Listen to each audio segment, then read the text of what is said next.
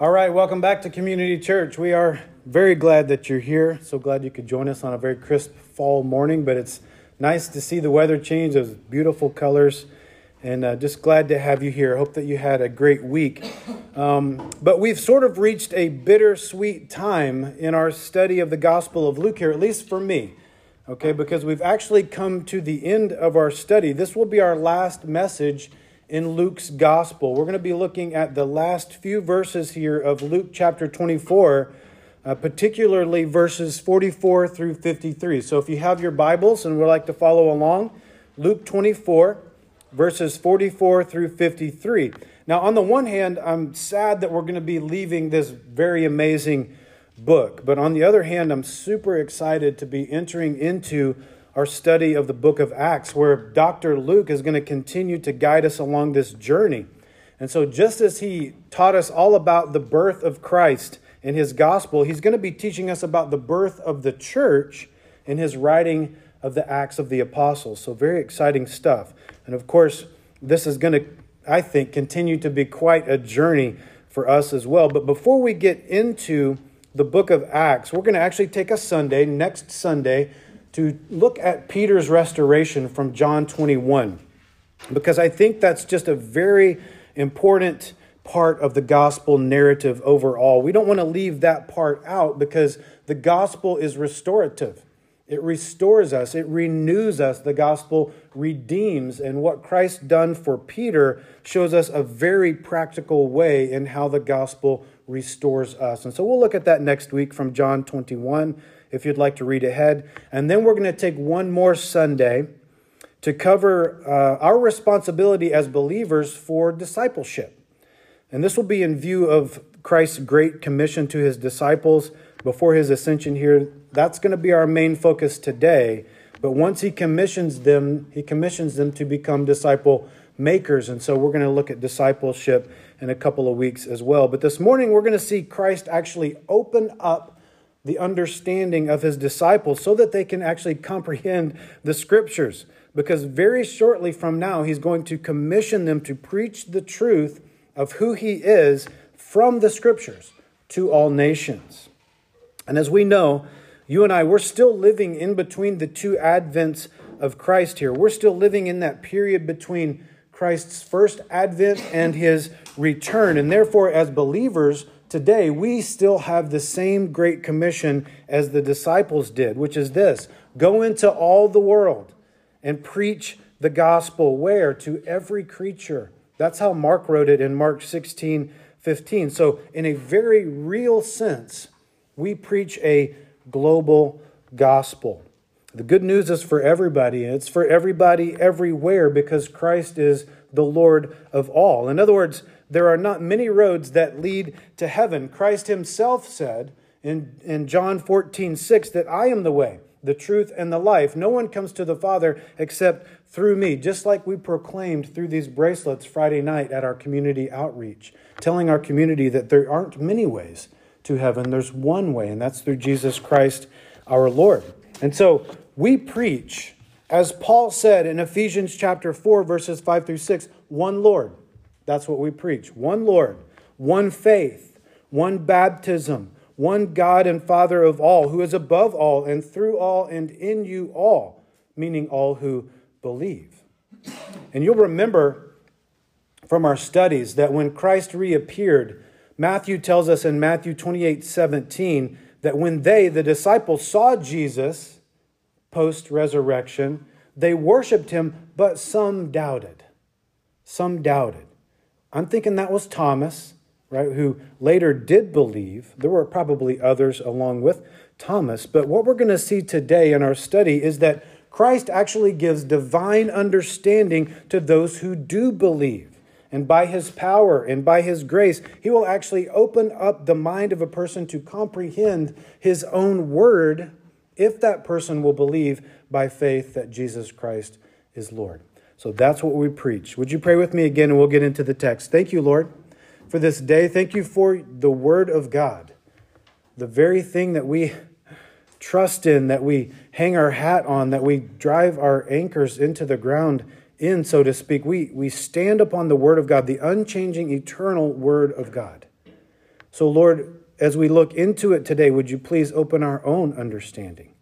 We believe. And so we pray, Lord, that you would give us understanding this morning. And we ask for this in Christ's name. Amen. So Luke chapter 24, starting in verse 44, reads like this. Then he said to them, he meaning Jesus, these are the words which I spoke to you while I was still with you, that all things must be fulfilled which were written in the law of Moses and the prophets and the Psalms concerning me. And he opened their understanding that they might comprehend the scriptures.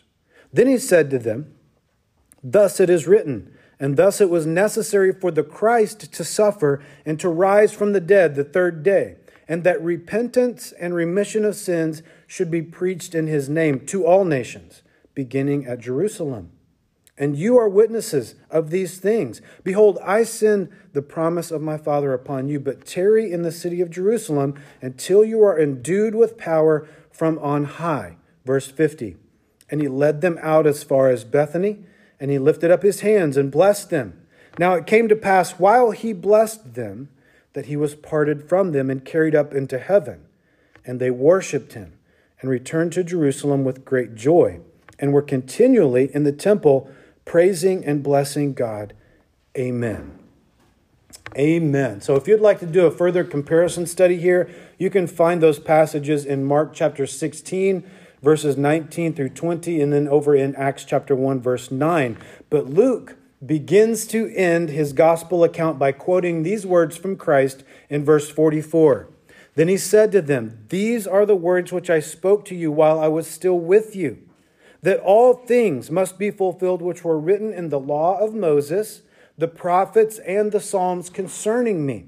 So, of course, Christ had told them who he was. He did so many times, and he did so while he was still with them, meaning in the flesh, pre-crucifixion, while he was literally in the process of fulfilling the law of Moses. While he was literally in the process of fulfilling the prophecies of the prophets and the prophecies of the psalmists and so on, which, by the way, when you see that mentioned, when you see the law and the prophets and the psalms, those three divisions make up the entirety of the Old Testament at that time. So Christ is referencing everything that was written about him within the scriptures. Now remember Luke chapter 9, verse 22. This was after Christ had fed the 5,000. He said, the Son of Man must suffer many things and be rejected by the elders and the chief priests and the scribes and be killed and be raised on the third day. So that was just one of at least 3 different times that Christ had said this to his disciples. In Luke 18:31, Jesus said very plainly, behold, we are going up to Jerusalem, and all the things that are written by the prophets concerning me, the Son of Man, will be accomplished. And so here's what Christ is saying. He's saying, look, what y'all saw and heard over this past weekend, that's exactly what I've been telling you guys about this whole time. This is what the scriptures have been telling you about the entire time. All of this really happened, and it took place over the weekend concerning me. Pretty fascinating stuff, really. The prophecies, we need to understand something about that. Prophecies are not guesses. Okay, prophecies are promises that are to be fulfilled. Think of it like this. Amos told us this in Amos 3, verse 7. He said, surely the Lord does nothing unless he reveals his secret to his servants, the prophets. Did you know that? And so Christ is saying, guys, I am the fulfillment of all of those promises that have been made in the scriptures, in the prophets.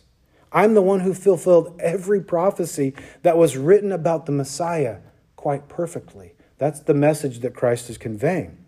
Another thing that we learn here, I think, is very important when you study your Bible. Biblical prophecy is fulfilled literally. Okay, every single prophetic word about Christ the Messiah was fulfilled literally by Jesus Christ.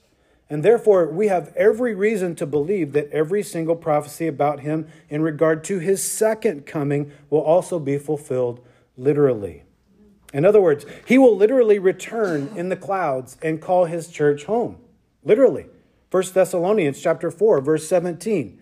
Christ will literally return to the earth to judge the world. Matthew 25, verses 31 through 46. Christ will literally redeem a remnant of the believing Jews. Isaiah chapter 10, verse 22, and Romans 9, 27.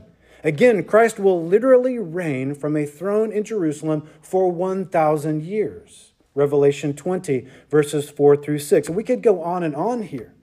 But we have no biblical leniency whatsoever to sort of spiritualize prophecy, when we've seen it time after time after time fulfilled very literally. Verse 45, and he opened their understanding that they might comprehend the scriptures. Again, Matthew told us that when they saw him, they worshiped him, but some doubted. Matthew 28, 17. And so here, Christ is doing for all of his disciples what he had done for the two who were traveling along the road to Emmaus. And what is that? He opens up the word of God to them. He opens up their understanding so that they might comprehend the scriptures. I like what G. Campbell Morgan said here. He said, I do not know that there is any word in our language that may help us more than the word disentangled. That's a good word. Christ disentangled the scriptures to them. He says that's what he did for their minds. He freed them from all prejudice and all pride. And here I would take issue with Mr. Morgan. I think Peter dealt with some prejudices. We'll see that worked out in the book of Acts later. But he said somehow he dealt with their mentality so that the picture blurred and indistinct was out of focus now came sharply into focus. And I like that word picture a lot. He's exactly right. They were confused, but now they comprehend the scriptures. As Matthew Henry said, the one thing that we need to be made to understand are the scriptures. Exactly right. If we don't get anything else in this life, let's understand this. Let's understand the word of God. Because the truth is, a right belief, meaning a right understanding, if you will, that will lead us to right behavior. Okay? So a right orthodoxy will necessarily lead us into a right orthopraxy. In other words, I can't live in the way that pleases Christ until I have come to faith in Christ. I have to believe rightly in order to behave rightly. So how critical is it that we understand the Word of God the way that it's written? We mentioned in a previous passage a week or so ago that there are two critical elements to understanding the Bible. And the first one is found in verse 25 here of Luke 24, and that's belief. We have to believe. Jesus reprimanded the two on the road to Emmaus for what? For being slow to believe. So we have to believe. We have to believe in what? We have to believe in all that the prophets have spoken in regard to Christ. We have to believe the word of God. That's the first critical element. The second critical element to understanding the Bible is we have to have divine understanding. We must have that. And that's what we see here in verse 45. Christ opened their mind. He opened their understanding so that they could comprehend the scriptures. Did you know that word comprehend, it literally means to bring together. That's what the word really means. Because if we don't understand, then we can't comprehend, right? In other words, if we don't have the mind of Christ through faith, we're never going to be able to bring the scriptures together in a way that makes any sense to us whatsoever. Okay, 1 Corinthians chapter 2, verse 14 says, but the natural man does not receive the things of the Spirit of God. That means someone who doesn't have the Spirit of God, a lost person, someone who's not saved, they can't receive the things of God because he is spirit, right? For they are foolishness to him, nor can they know him because they are spiritually discerned. It's impossible to discern spiritual things without the Holy Spirit of God in you. 2 verses later, Paul writes this in 2 Corinthians 2:16. For who has known the mind of the Lord that he may instruct him? But we have the mind of Christ.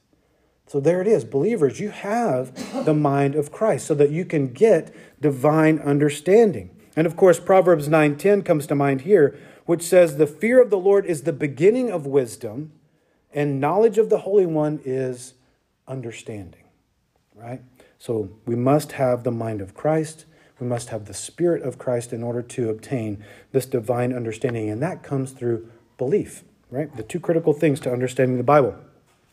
I want you to notice another progression here in the text. And this is pretty critical, I would say, for you Bible students out there who want to get to know the Word of God better. Look for progressions in the text. Okay, and here's one that we see very clearly. First, Christ opened the Scriptures, verse 27.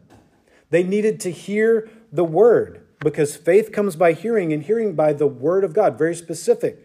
Romans 10:17. So he opened first to them the Scriptures. That's the first step and the progression. Secondly, he opened their eyes. Verse 31. The Word of God can open our eyes. That's what we learn about that. They needed to believe the Word because Paul tells us very clearly this other progression that leads to salvation in Ephesians 1:13. In him you trusted when? After you heard the word of truth. So they had to hear the Word, they had to believe the Word, and Christ opened their eyes.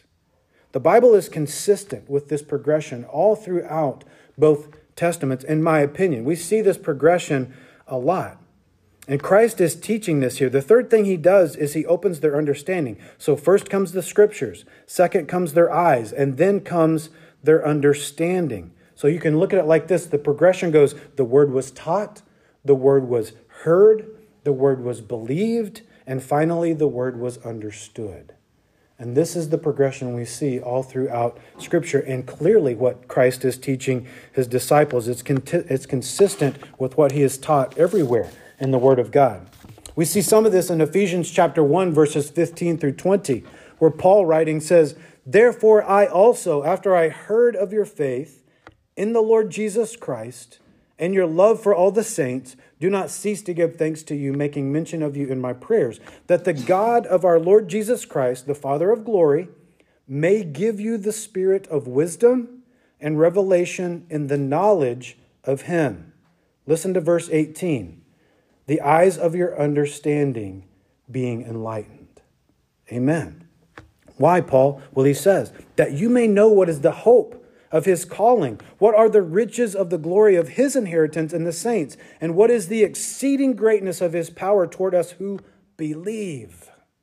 To those who believe, according to the working of his mighty power, which he worked in Christ when he raised him from the dead and seated him at the right hand of the heavenly places. And so what we see here in this text in Luke in verse 45 is this truth being worked out in real time in the life of the disciples of Christ. They heard the Word, they believed the Word, and now they understand.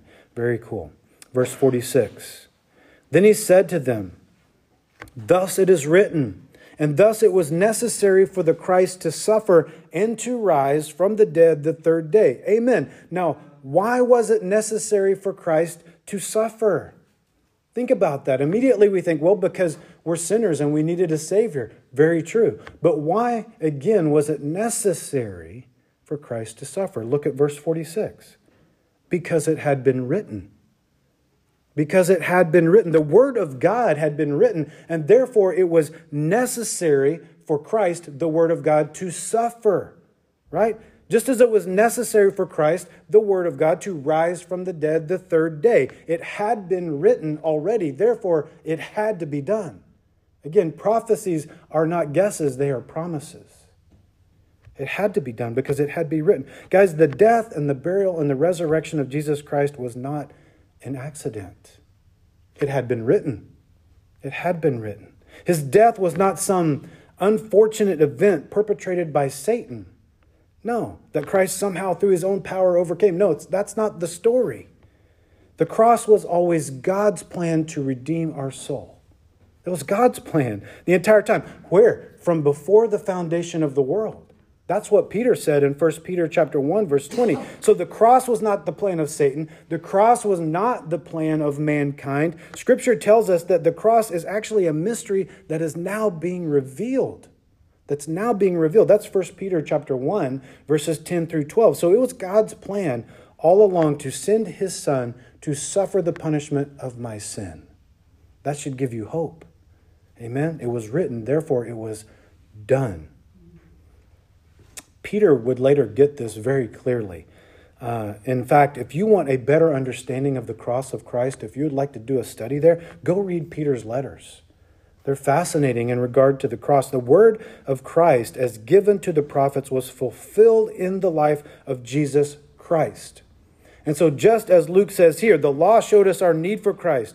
The prophets and the poets, they told us about our Savior who would suffer for us. We see this in Isaiah 53 and Psalm 22, among many others. And they told us that once he suffered for our sins, that he would rise again from the dead the third day. And this is all throughout Scripture, okay? We see it in Psalm 16. We see it in Jonah chapter 1, Hosea chapter 6, and we could go on and on. But it's all throughout Scripture. And the reason for his suffering and for his resurrection was that it had been written. But furthermore, Luke tells us this in verse 47, that repentance and remission of sins should be preached in his name to all nations beginning at Jerusalem. So here we see the reason for Christ's suffering. We see the reason for the cross. So that sinners like me, sinners like you can be set free from our sin. Amen. So that we can have our sins remitted, the word says. That means pardoned if we repent, right? So Christ died so that you and I, lost sinners, could be born again, spiritually speaking. We could be redeemed. We could be forgiven. And he rose from the dead. Why? So that you and I could live eternally with him. Never to die again. Praise the Lord. You guys know the verse. This is all summed up in John 3:16, isn't it? We see it clearly in John 3:16. Why don't we say it together? For God so loved the world, he gave his only begotten Son. Whoever believes should not perish, but have everlasting life. Amen. Praise the Lord. That is some very, very good news. Very good news. How beautiful is it too? Think about this. How beautiful is it that Christ first brought the good news of his gospel to the very city that had just rejected him and crucified him? Did you see that? Christ sent his messengers right back to ground zero. Right back to where everything had just taken place, where it would be the most difficult for them. That would be difficult for them to go back to Jerusalem. However, it would also be very good for them to go there because they could refute the lies that had already started leaking out from the chief priests and scribes that the disciples had stole the body. Christ sends them right back to ground zero. They could refute the lies. It's not going to be easy following Jesus. These guys are about to find that out. I'm sure some of you have had that same experience, right? As we've said from this pulpit many times, Christianity is hard. I'm probably not ever going to say it another way than that. It's difficult, okay? And he might ask you to actually do some difficult things. He might ask you to do some very hard things. But here's what we know. Christ will go before us when he asks us to do these things, and he will be with us every step of the way, just like he is and always has been for his disciples. So will he be for you. But why Jerusalem again? Why send them immediately back to the very ones that hated him? Think of it another way. It might just be because you can reject Jesus Christ all you want to reject him. That is not going to change his mind and how he loves you. Jesus Christ loves you. He loves you and he loves his enemies with an unending and eternal love. Amen. What is it that you think Christ can't forgive you for? Is there something that you continue to beat yourself up about that you can't let go? Oh, God can never forgive me for that. No. What is it that you think would make you so unlovable to a God who gave his only begotten Son because he loves you that much? And he loves the entire world. The Son of God brought salvation to the entire world. By the way, it's the world you're living in. So you're included in that number. Jesus Christ not only loves you, he proved his love by dying on the cross for you. He actually demonstrated it. Paul tells us very clearly in Romans 5:8, but God demonstrates his own love toward us in that while we were still sinners, Christ died for us.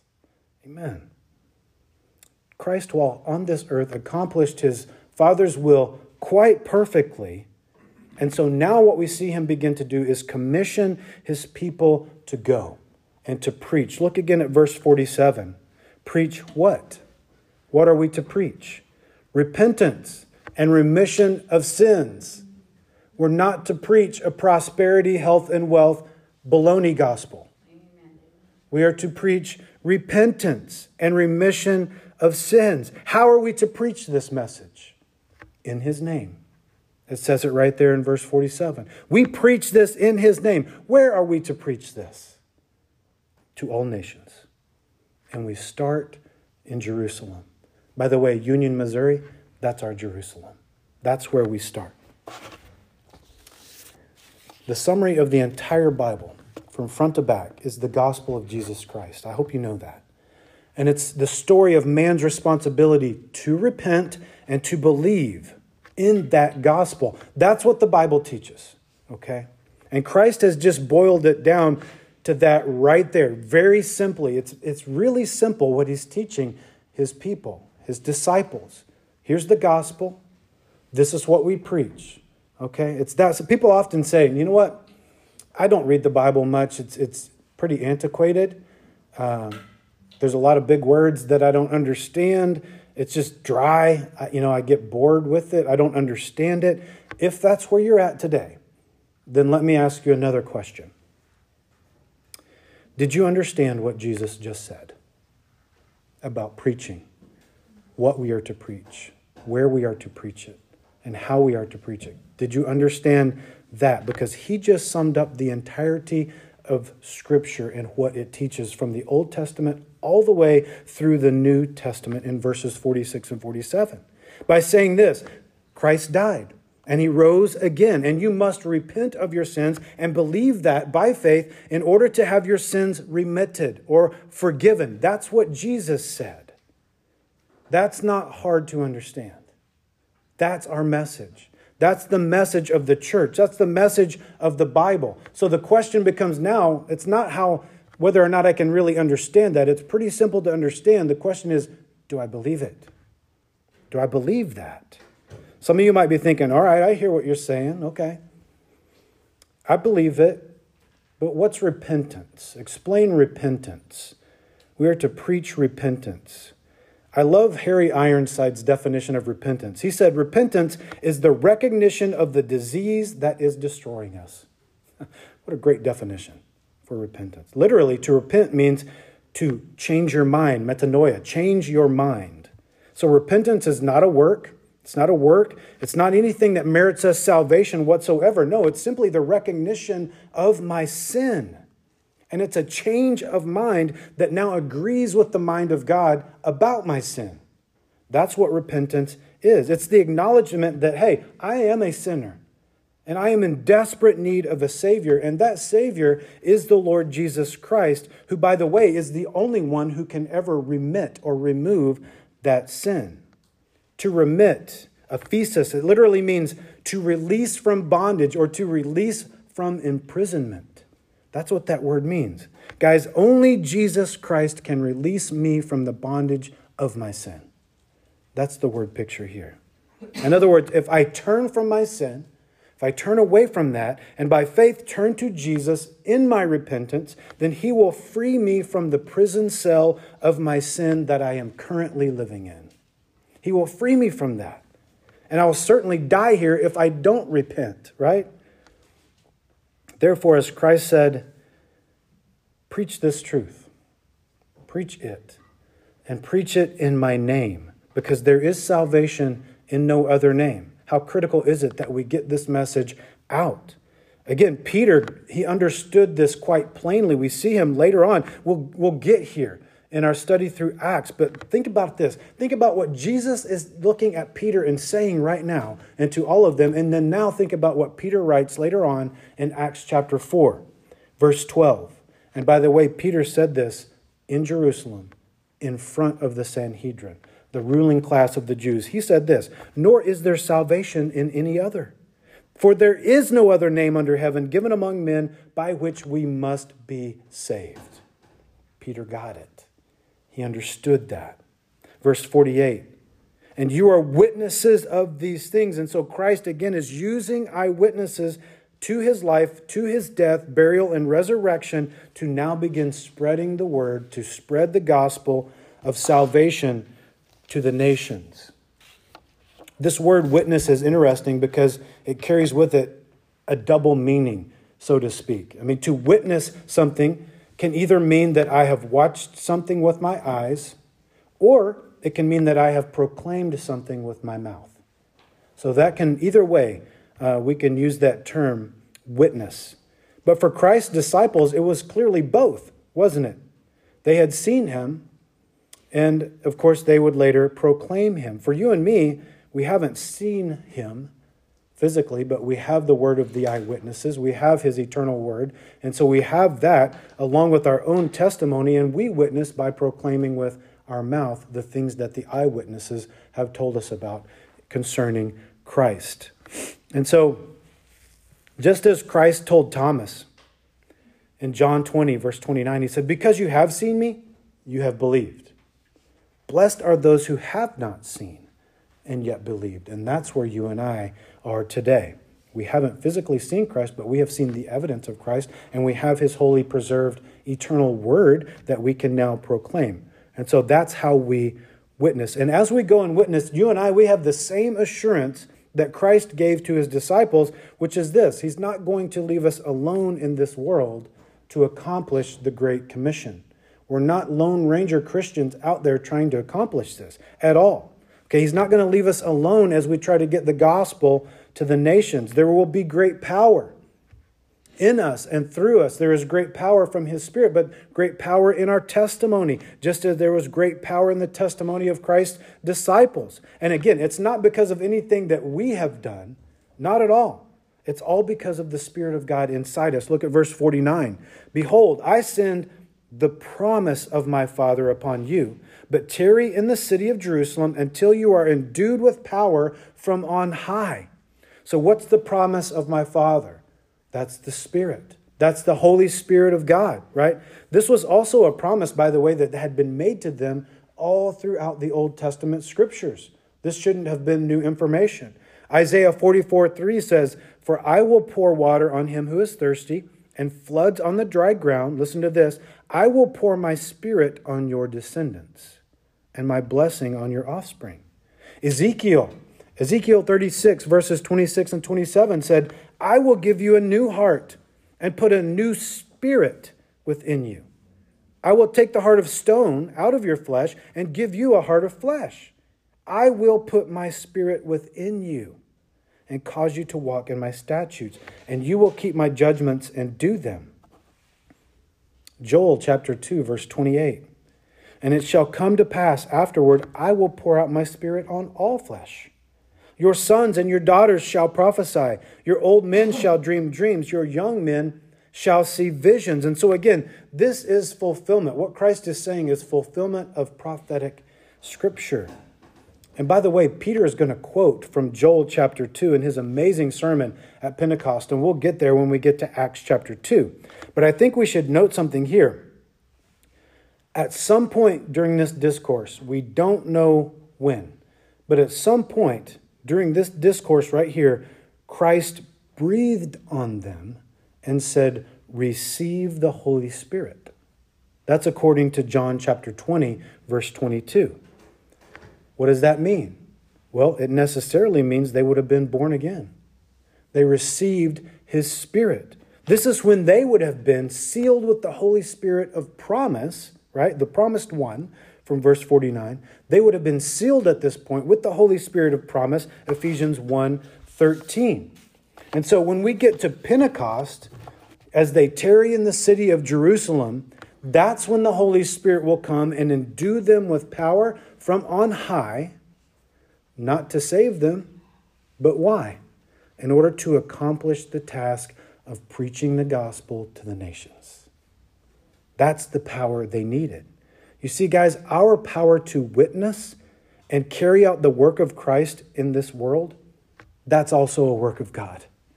That's a work of God in us and through us. We have no power of our own to influence a dead heart to come to life. Amen. Nor do I possess the power within my own flesh to serve the Lord Jesus Christ perfectly as I should. But get this. The Word of God, when it's preached in the name of Christ and through the power of his Spirit, can accomplish all of that. Can accomplish all of that. So now we move into the ascension portion of the text in verse 50. Luke writing says, and he led them out as far as Bethany, and he lifted up his hands and blessed them. So he led them out, the word says. Out of what? Led them out of what? He led them out of the city that he was about to send them right back into. That's one thing. But when they go back, don't miss this, they will be different. They will have been changed, right? They will have received the Spirit of God. Christ led them out of the old, but he's sending them back as new. Praise the Lord for that. He's sending them back as new men with a new message that Jesus Christ alone can save. Look, Christ led them out of their old life and into their new eternal life. Why? So that they could spend the rest of their lives telling other people about Jesus and leading other people to Christ. That's why. And after that, it says he lifted up his hands. Christ led them out as far as Bethany, and he lifted up his hands. These were the very hands that made their new life possible. The new life that they had just received, these hands made that possible. These are the hands that had been crucified and now had been risen from the dead, as made evident by the scars that still remained in them. It was those hands that he lifted up toward heaven in victory. It was those hands that he pronounced blessing upon them with those nail-scarred, victorious hands. Morgan writes, while we see those uplifted hands, there can be no room for doubt or fear. When other menacing hands are stretched out to harm us or vex us, whether in life or death, in adversity or prosperity, in sorrow or joy, we know that by that token we are safe. Amen. Guys, when Jesus Christ blesses you, when Christ blesses you, as Spurgeon said, there is no power in heaven or earth or hell that can reverse that blessing. Amen. Ever. Guys, I want you to know this morning you are safe and you are secure in the nail-scarred hands of Jesus Christ. The work has been done, and now the blessing has been given, and the commission has gone out. Christ led them out of Bethany, literally house of dates. Bethany was obviously a very important place to our Lord. He went there often. This was on the eastern side of the Mount of Olives. Christ had spent a lot of time there. He spent times of sorrow there. He spent times of great joy and celebration there. It was near Bethany where Christ was put into the olive press, as it were, in the Garden of Gethsemane. And so Christ, think about it, he now blesses his men from his own place of suffering and sorrow. That's where he lifts up his hands and pronounces blessing. But that's how it works, isn't it? Think that through. Right? We are blessed because Christ has suffered. If he had not suffered for my sins, I would have no hope whatsoever for salvation from my sins. None. But I am blessed because he was broken. That's why. And as we know, because Christ has told us many times, with blessing comes responsibility. We've talked about this. In other words, the responsibility for those who believe, those who have received the eternal blessing from Christ, is that we now take the truth of Christ into a world that does not believe. That's our calling. That's our commission. As verse 48 says, we are witnesses of these things. In other words, we have the responsibility to do this. And so in our next study, as we go through the book of Acts, we're going to see this word witness pop up a lot. So we should get used to hearing it. We should get used to trying to understand what it means and what it means for me personally as a follower of Christ. Did you know that that word witness is used in one way or another 29 times in 28 chapters of Acts? 29. So I think that should tell us a great deal about our job description, if you will, as followers of Christ, right? We are what? Witnesses. We need to learn that. We're not judges. We're not judges. Okay, we don't go and judge a lost and unbelieving world. We can judge one another within the confines of the church as believers to keep each other accountable, but we are not judges of this world. Jesus is. That's 1 Peter chapter 4, verse 5. Amen. We're not policemen who run around and punish people. We're not church cops. We're not anything like that to a lost and unbelieving world or to the church. Jesus Christ is. The Word of God says, vengeance is mine, says the Lord. That's Hebrews chapter 10, verse 30. What are we? Witnesses. We are witnesses. And we are supposed to point people to Jesus Christ. Why? So that they can know how to be saved. We proclaim the good news of Jesus Christ. Now, being a witness doesn't mean we are wimpy. We proclaim something. Okay? We're not, sort of offering. No, we're proclaiming the good news. This is true. We have courage because we know that it's true. We have conviction. We are witnesses. We're telling you the truth. We're not offering it to you. This is settled truth in heaven. That's what God's word says. So we are that kind of witness to an unbelieving world. Verse 51. Now it came to pass while he blessed them that he was parted from them and carried up into heaven. So Christ ascended into glory 40 days after his resurrection from the dead. We see that in Acts chapter 1, verse 3, which would tell us that his disciples would then have to remain in Jerusalem for 10 days, okay, until Pentecost, which is the Jewish harvest festival. It's also called the Feast of Weeks. It's called Pentecost because Penta means 50, and it happens 50 days after Passover. And Passover was the day that Christ was crucified. So they would have to remain for 10 days. Luke tells us in Acts chapter 1, verse 9, that Christ was taken up, and a cloud received him out of their sight, and that, I love this same Jesus who was taking up from you into heaven will so come in like manner as you saw him go into heaven. Man, I love that. That's Acts chapter 1, verse 11. And so Paul would later confirm this as well when he wrote his letter to the church in Thessalonica, when speaking about the rapture of the church, the harpazo, the catching away. Paul would write this in 1 Thessalonians chapter 4, verses 16 through 18. The Lord himself will descend from heaven with a shout. That's a promise. The Lord himself will descend from heaven with a shout, with the voice of an archangel and with the trumpet of God. And the dead in Christ will rise first. Another promise. Then we who are alive and remain shall be caught up. We shall be harpazo. We shall be, in Latin, rapturo, raptured, together with them in the clouds to meet the Lord in the air. And thus we shall always be with the Lord. Therefore, comfort one another with these words. Amen. That's comforting news. I am thankful that that is in the Bible. It comforts me to know that one day Christ is coming for me and he will take me out of this place into his place for all of eternity. Praise the Lord. But now as Christ ascends back to the Father, he ascends back home into the fullness of the glory that he occupied with the Father from before the foundation of the world and will occupy with the Father for all of eternity future. This is what's happening now. Think about this. This is a visible ascension into glory. That's important. The visible ascension of Christ is critical because it speaks to eternal life, right? It speaks to the deity of Christ. In other words, Christ didn't just vanish like he did in verse 31. It wasn't like, hey, where's Jesus? He's right there. We watched this. We see this, right? He visibly ascended in their sight. This was necessary also for Christ to return back to glory very visibly in front of them for two reasons, at least two reasons. One, this would bolster their faith. Okay, again, it's not like Jesus vanished. They can't find him anymore. Is he dead or alive? No, we've seen him the last time alive and ascending back into glory. Jesus is God. This bolsters their faith and it gives them eternal hope that they've seen this quite literally.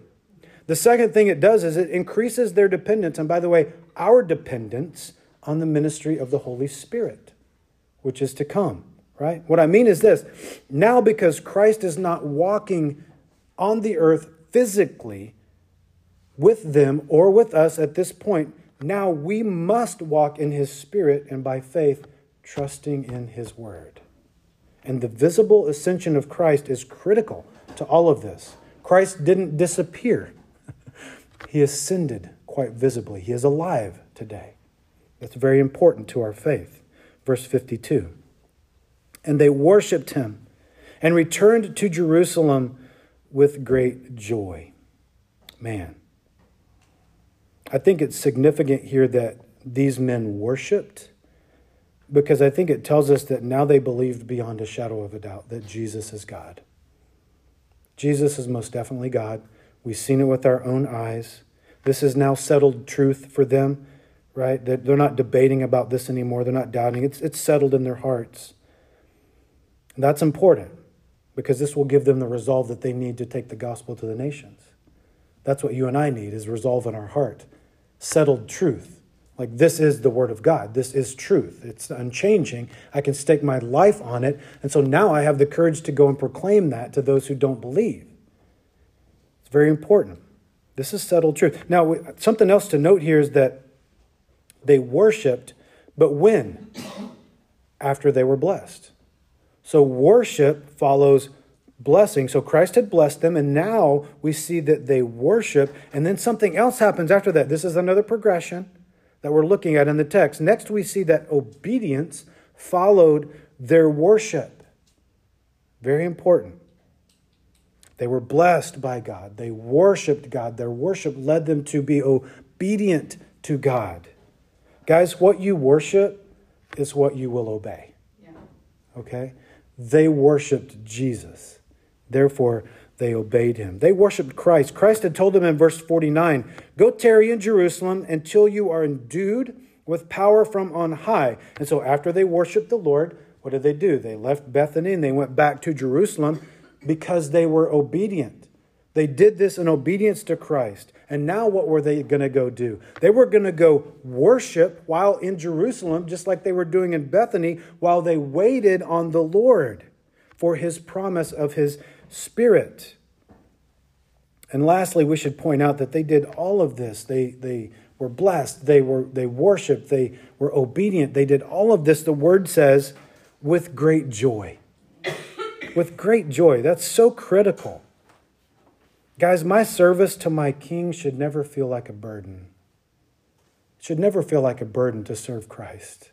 It should never feel like a burden to worship the Lord. It should never feel like a burden to gather in his name. It should never feel like a burden to serve him in the church or to serve him with my giftings in the community. However, whatever he asks me to do, it should never be a burden. It should not be a burden for me to pray. It should not be a burden for me to read the Bible. It should not be a burden for me to witness. We've been talking about this, right?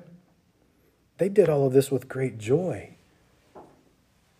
Serving Christ and walking in obedience to his word should bring me not just joy, great joy. That's where I should find all of the fulfillment for my soul. And that brings us to the final verse here in our study of Luke's gospel, verse 53, which says this: "They were continually in the temple, praising and blessing God. Amen." And so here we see that the same Lord who was at the table, you'll remember, opening their eyes, opening their understanding, that same Lord is the same Lord of the temple. The Lord around the table is the Lord at the temple. Jesus Christ is God. Jesus Christ is God. And the temple is where they worshiped him. The temple is where Christ received praise from his people, quite publicly, by the way, unashamed. They were not ashamed to do this. They were doing this with great joy, and they did this all after he had ascended back into glory. We should never be ashamed to continually praise and bless God, whether in the temple or around the table. Christ is Lord of both. Luke concludes his gospel account with one word by saying, "Amen." Amen. You know what that word means? So be it, or so it is. He says, "Amen." And then there's a period at the end of that. I love that. Some of you guys who have been with us throughout the entire study will remember that Luke had begun his writing by saying, "It seemed good to me, having had perfect understanding of all things from the very first, to write an orderly account." He said that in Luke chapter 1, verse 3. We have been through Luke's orderly account, all 24 chapters. And now after laying out this orderly account, after Luke laid out the facts concerning the life and the death, burial, and resurrection of Jesus Christ, he makes one final, very definitive statement. Amen. Amen. So it is. In other words, guys, this is how it is. You want truth? It's right here. This is how it is. Because this is who Jesus was, and this is who Jesus is. These are facts. This is settled truth. Amen. So it is. Right? The orderly account has now been laid out. Christ has given understanding to his disciples and so on. And so now, the application for you and the application for me is, after having heard the orderly account from Luke, who had, what did he say? Perfect understanding of all things from the beginning. After having heard all of that, and after having heard his definitive statement of this is how it is, do I believe that? Do I believe it? Guys, the message of Luke is consistent with all of Scripture. And here's the big message coming out of it. Christ died for our sins, according to the Scriptures. He was buried, and he rose again the third day, according to the Scriptures. That's what Paul said in 1 Corinthians 15:3-5. That lines up with the entirety of the text of the Bible. That's the gospel. That's what the gospel is. That's the good news. Jesus saves. So what I want you to take out of this book is that message, the gospel. Jesus saves sinners. That's the message, right? And here we also see the method that was given by Christ. The method is this: go into all the world and preach the gospel to every creature. He tells us that in Mark 16, Luke 24, Matthew 28, John 20. It's in all the gospels. The method, we call it the Great Commission, right? So we get the message. Now we have the method. Christ is our message, and you and I are the method to get that message to the world. That's how this works. So let me give you one last piece of advice here that my son-in-law Dylan gave me last week before I officiated Nathan and Aaron's wedding. He walks into the sanctuary, into the foyer there, walks right up to me and looks me straight in the eye, shakes my hand and says, "Don't mess this up." Great advice. That was some great advice. Guys, let's not mess this up. This is the opportunity we've been given, right? This is the Great Commission, to bring Christ to our community. Christ is our message. We are his messengers, and Union, Missouri is our Jerusalem. We've heard the word. We believe the word. We understand the word. There's one step left. Let's go obey the word. We love you, Lord, and thank you for this time together. As your church, Lord, please get the message, get the truth of this message off of the page and into our heart. Help us to understand it quite intimately in a way that will help us to live different. Lord, we need courage. We need the strength that you provide only through your Spirit in order to accomplish the task that you've given us. And we know your promises. We know that you will go before us and you will go with us. And you will strengthen us for this calling. So it's up to us, ultimately, at this point. What will we do with that? We say we believe it, but are we going to obey it? We know the message, but are we too shy to be a part of the method of getting the message to the world? So I pray that you would help us, Lord, each and every one in our own context, wherever we are in our walk with you, to take that next step of faith. Maybe it's witnessing to somebody in our family. Maybe it's witnessing to somebody at work. Maybe it's starting with more time in prayer and more time in your word. I don't know. Whatever we need to do to be obedient to your call, to be obedient to the Great Commission of getting Christ to the nations, help us to be willing to do that. We know that you're going to equip us for this task. So help us to walk by faith, believing in the promises that you've given to us to accomplish this. Lord, please bless your church, that we might be a blessing to others. We want to see many people come to faith in Jesus. And beyond that, we want to see many people grow to maturity in Christ, to learn how to love you and lead their homes well, to learn how to lead their communities well, to learn how to serve you to the best of their ability based on the gifts and talents that you've given them. We want to see people grow up in their faith. So help us to not stop our discipleship at evangelism. Help us to carry it through with the teaching and preaching and education of your word. Thank you for this privilege. Thank you for the opportunity that you've given to us, Lord. If there's somebody hearing this message, maybe they heard the gospel for the first time. Maybe what they needed today was to hear the word of God so that they can believe it. And if that's you today, then I'm just going to ask you to take that next step of faith. You've heard the word of God. You've heard the truth about Jesus Christ. He is the Son of God who died for your sins and rose again so that you could have hope, eternal hope in him. Do you believe that? Would you believe that? I hope that you will. So, Lord, during our time of worship here, as we conclude the service today, Lord, please make your presence known. Work in our hearts, changing us and conforming us into the likeness of Christ our Lord, because it's you alone that we serve. Would you do that for us today? We ask it in faith, and we ask it in Jesus' holy name. Amen.